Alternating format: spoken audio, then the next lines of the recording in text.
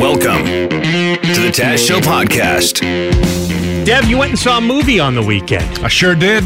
What'd you go see? Well, I went to see The Equalizer 2. You're telling me that you had Mission Impossible 6 available to you. Yeah, that's right. It wasn't sold out. Not even close.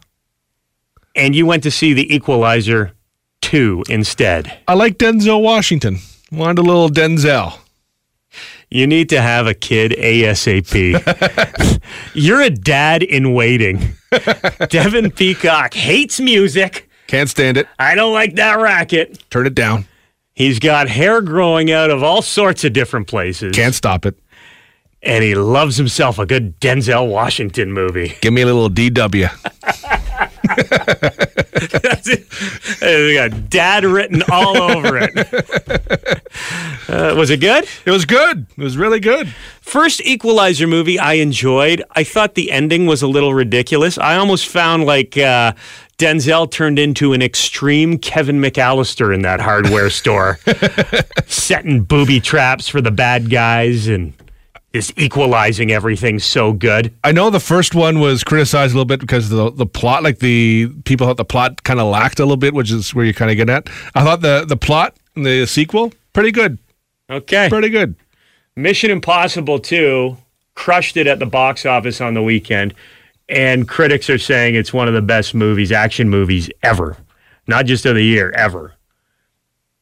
Gonna give it a chance? Will you...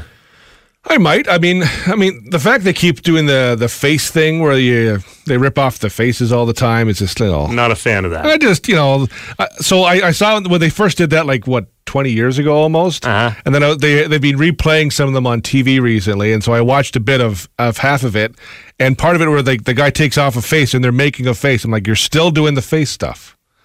It kind of bugs me. Equalizer 2, Denzel keeps his face on the whole time. His face. All the time. The Taz Show podcast. Dunner, who does the afternoon show here on FM 96, she lives with MS. Andrea Dunner, good morning. Hi, Taz. Congratulations. We are so proud of you, Dunner. Well, thank you very much. I mean, I'm proud of the whole team. I don't even think words can express how grateful we are to all the people that were out riding this weekend and helping to raise so much money to find an end to MS.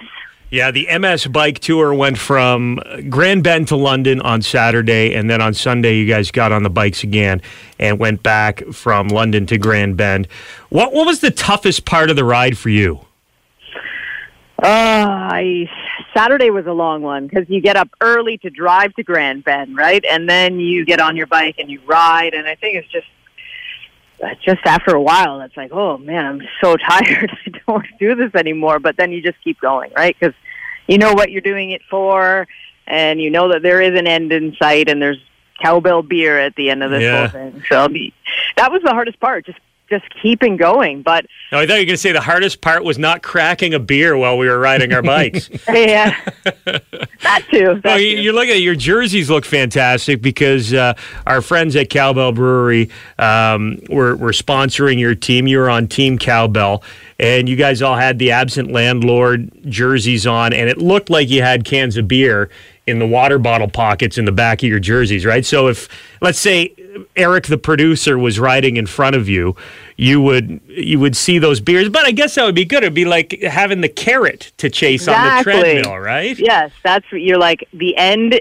has beer. I just focus on this and I keep going. Well, you know how at the end of the Tour de France, they always drink a little champagne as they cross the finish line. You guys should crack open a beer as you cross the finish line in Grand Bend. I should have cracked a cowbell beer and poured it over my head. That's alcohol abuse, Dunner. That's a waste. You're right. That is it also must have been nice to have Eric, the producer, riding a bike with you, because anytime you felt like giving up, you just look at Eric and you're like, man, if that guy can do it, I can keep going too. Oh, poor Eric. Eric did awesome. Yeah. Everybody on our team did awesome. I mean, Kim from Fresh, she said it was the hardest thing she's ever done. Wow, and she works with Mark LaBelle. Yeah, that's funny. But I mean, she runs 10K like it's nothing. And then doing this bike tour for her was one of the biggest physical challenges she's faced. And for a lot of people, yeah, it is kind of a bucket list thing to say you did it. I rode my bicycle for 150 kilometers. It's quite a feat. Anyone you want to say hi to who you met out there on the ride, Dunner? Well, there's an FM 96 listener named Christina who, oddly enough, had number 96. Oh. Like, how cool is that, right? She and I have been in touch about MS and stuff, and she's just a young girl. She's out there riding. She raised a lot of money, over $3,000, I think. So hello to her. And Andrea, one of the MS Bike ambassadors, and our buddy Gus, who we know from Jack Astor's. He's amazing. Barry, who is the top fundraiser. Nice in job, London, Barry. How much did Barry make, do you know? Oh, offhand, I don't know, like $50-something thousand, I think. Yeah. Barry gets one of these. Kudos.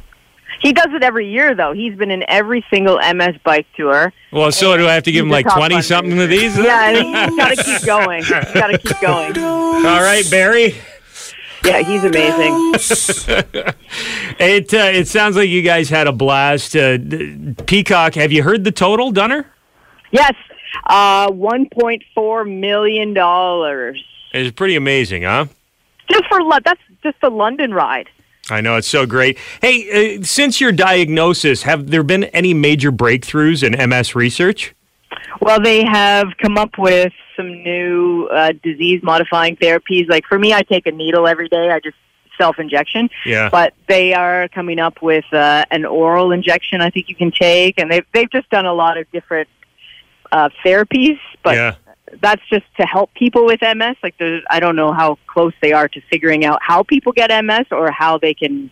I truly believe this is an exciting time for medical research. Technology is advancing so quickly. I wouldn't be surprised in our lifetime if we saw one or multiple major diseases cured. I hope so, and I hope MS is one of them because it's Canada's disease. I mean, there's a lot of people that know someone with MS, and there's a lot of Canadians with MS. So it's our country's disease, and we need to get rid of it. Well, we know you. You live with the challenges of MS, Dunner, and again, we are so proud of you, and we can't wait to hear more about your ride tomorrow when you're back to work. Thanks for getting up early this morning and talking to us here on the Taz Show. Yeah, thanks for having me on, guys, and a huge thanks to everybody that works for the MS Society, Sarah Mann, and Amanda Cooper and Lorianne McNulty. They are amazing. And I'm not going to name drop everybody that works there, but especially that trio of people. They've been just solid people that I could count on year after year to help me with my battle with MS, and a huge thanks to them. Dunner, we love you too. Thanks. The Taz Show Podcast. Boom! Coming in hot. Not the best audio quality here, but trust us, this is really cool. That's Dave Grohl. And that is FM 96 listener Lucas. He's from Essex, which is down near the Windsor area. And he got pulled on stage to play guitar with the Foo Fighters in Cleveland, Ohio last week. Lucas joins us on the phone. Good morning. Good morning. How are you? You still riding the wave, man? Like, what an experience. For sure. You kidding me? It's crazy. How long? You're 17 years old. How long have you been playing guitar for, Lucas? About 5 years. Okay. Well, it sounds like you've been playing at least 6 years. Thanks. You kept up with the Foo Fighters. What was it? Were you nervous up there, or what was? Well, you know what? Once I got up there, I just was ready to play the song. I knew if I stood around too long and you started asking me questions, I'd start to freak out. But you know what? I was just ready to go, and I thought once I start the song, I think I'll be all right. And I was. Is Monkey Wrench your go-to? Have you been training for this moment for a while? I have, yes. How did Dave Grohl know to pull you from the crowd? I always think when I see something like this, when I see someone get pulled out of the front row or wherever it is, I'm always like, oh, that's got to be a setup. It must have been arranged beforehand. It was not, I promise you that. I just brought a sign. I had actually tried to do this in a show in Toronto, which they never saw the sign, but they saw it this time. Because I was pretty much front and center. Yeah. Held it up super high. I don't think Dave could have missed it. And then he just looked at me and he's like, all right, get up here.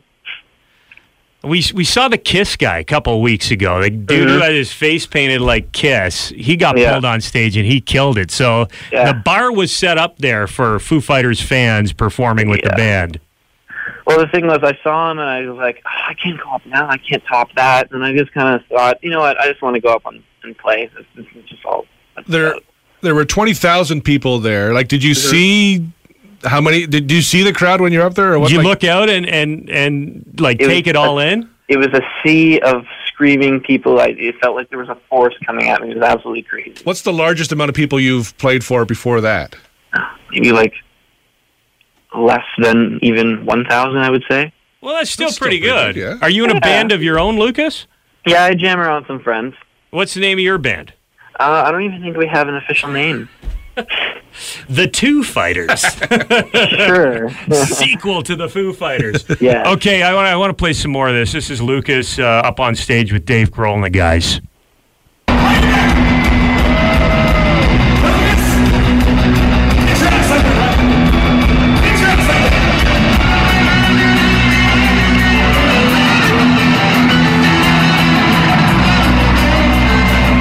Lucas, you got to do a solo?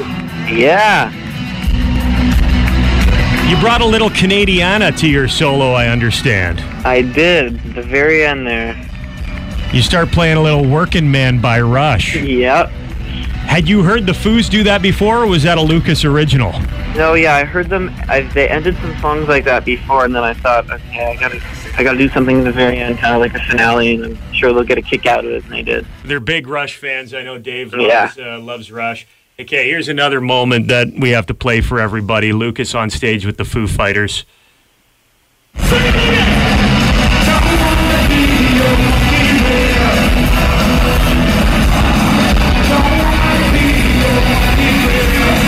That's you singing. Yeah, you couldn't really hear the mic as well, but yeah, me and Chris were singing the fall in, fall out part. No big deal. Yeah. What could you feel like when that crowd screams? Does it like make you vibrate up there on stage? Oh yeah, for sure. It was just the entire experience was like it felt so surreal. It felt like I wasn't even standing there. Well, like what happens after you get on? Like when you're back in the crowd or after? Like are people recognizing you? People taking pictures, trying to talk to me. I'm like, hey, let's just do this after the show. I want to watch the rest of it. Any ladies in the crowd giving you some attention after your performance? Of course. You got any phone numbers, Lucas? Maybe. Attaboy. Look at his finger work. Very impressive. Thank you. Okay, so Lucas, you have your guitar on standby here. I want to do this. I know it's over the phone. It may not sound great, but we'll give it a shot here. Can you turn your amp on and maybe give us a little monkey wrench? Yeah, this is like full-on ghetto guitar. Ghetto guitar. Sound good? Lucas, you may know him from the Cleveland, Ohio Foo Fighters show last week, performing with the band. This is Monkey Wrench.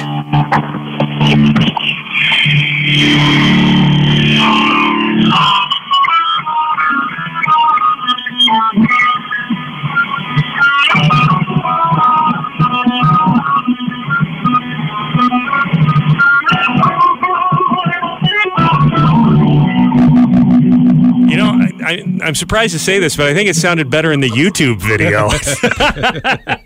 Our buddy Lucas got pulled on stage with the Foo Fighters last week in Cleveland.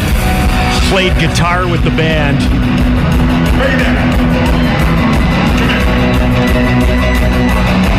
We're gonna make these motherfuckers scream. We're gonna make these motherfuckers scream. Wanna hear them scream? Ready? Listen to scream. So cool. What a moment.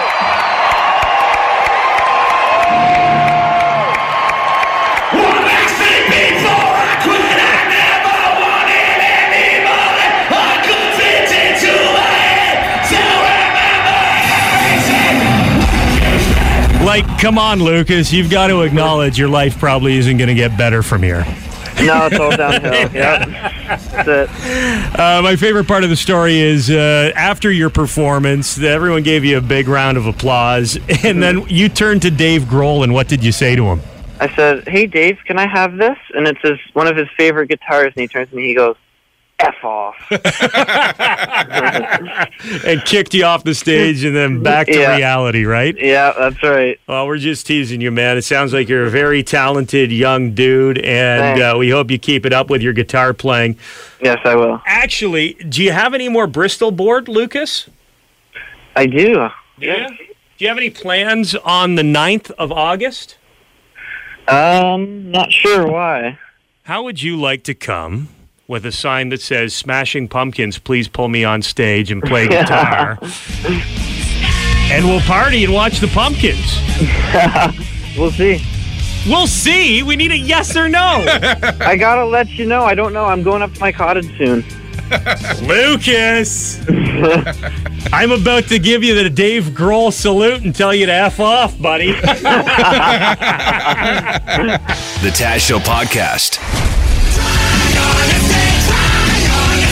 I can't lie! I want the truth! You can't handle the truth! Who do you trust? Yes, we are playing Who Do You Trust? Myself, Taz, Devin Peacock, and Jacqueline Carbone from 980 CFPL all in the studio. Jacqueline, this is the first time you've played Who Do You Trust, right? Yeah, it is the first time. I'm pretty excited. But everyone knows you're a big liar, so it shouldn't be too difficult for you. Let's go to the phone. We've got our contestant, Jeff Dope, joining us. Good morning, Jeff. Hey, how are you guys? You seemed a little sheepish when I asked for your last name there, Jeff. It's an interesting one, right? So, D-O-P-E? D-O-U-P-E, but pronounced like D-O-P-E. Hold your head high. It's legal coming up in a few months. You must have got, in high school, been a popular guy. Yeah, it was an interesting time at parties, that's for sure. Okay, Arnold Schwarzenegger's birthday. He's 71 today. I think to honor the Arnold, we should all talk in our best Arnold Schwarzenegger accent during this game. What do you guys think of that? I think that's a good idea. I think I'm going to be really bad at it. I agree, you are. We all sound the same. Jeff Dope, what do you think? I think that's a great idea. Okay, I'm going to start here with the truth just to get it out of the way. The truth about Arnold Schwarzenegger is that he actually doesn't have an accent anymore. I've seen video of him talking just normal, like, hey, I'm Arnold Schwarzenegger. How are you? I can't wait to make my new movie. And then the camera comes on. He starts talking like this because it's his brand. It's how everyone knows him. But he actually lost his accent in 1987. That's the truth. Jacqueline, what do you have about Arnold? Well, the truth from me, which is the real truth, is that Arnold tried to convince the director of Terminator, James Cameron, to change the line, I'll be back, to I will be back, because he couldn't say I'll. And that is the truth. And that is the worst. I thought my impression was bad, but it is spot on compared to Jacqueline Carbone's impression of Arnold Schwarzenegger. Devin Peacock, what is your fact? Jacqueline, Taz, you're both liars. That's kind of Irish. It sounded like a leprechaun. This is the truth. We all know Schwarzenegger is very tight with James Cameron. We just heard that from Jacqueline. Well, that extends also to movies they almost made together.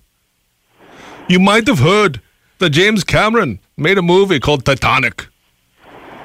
Originally, the script called for the movie to also look at the Titanic sinking from the perspective of the iceberg.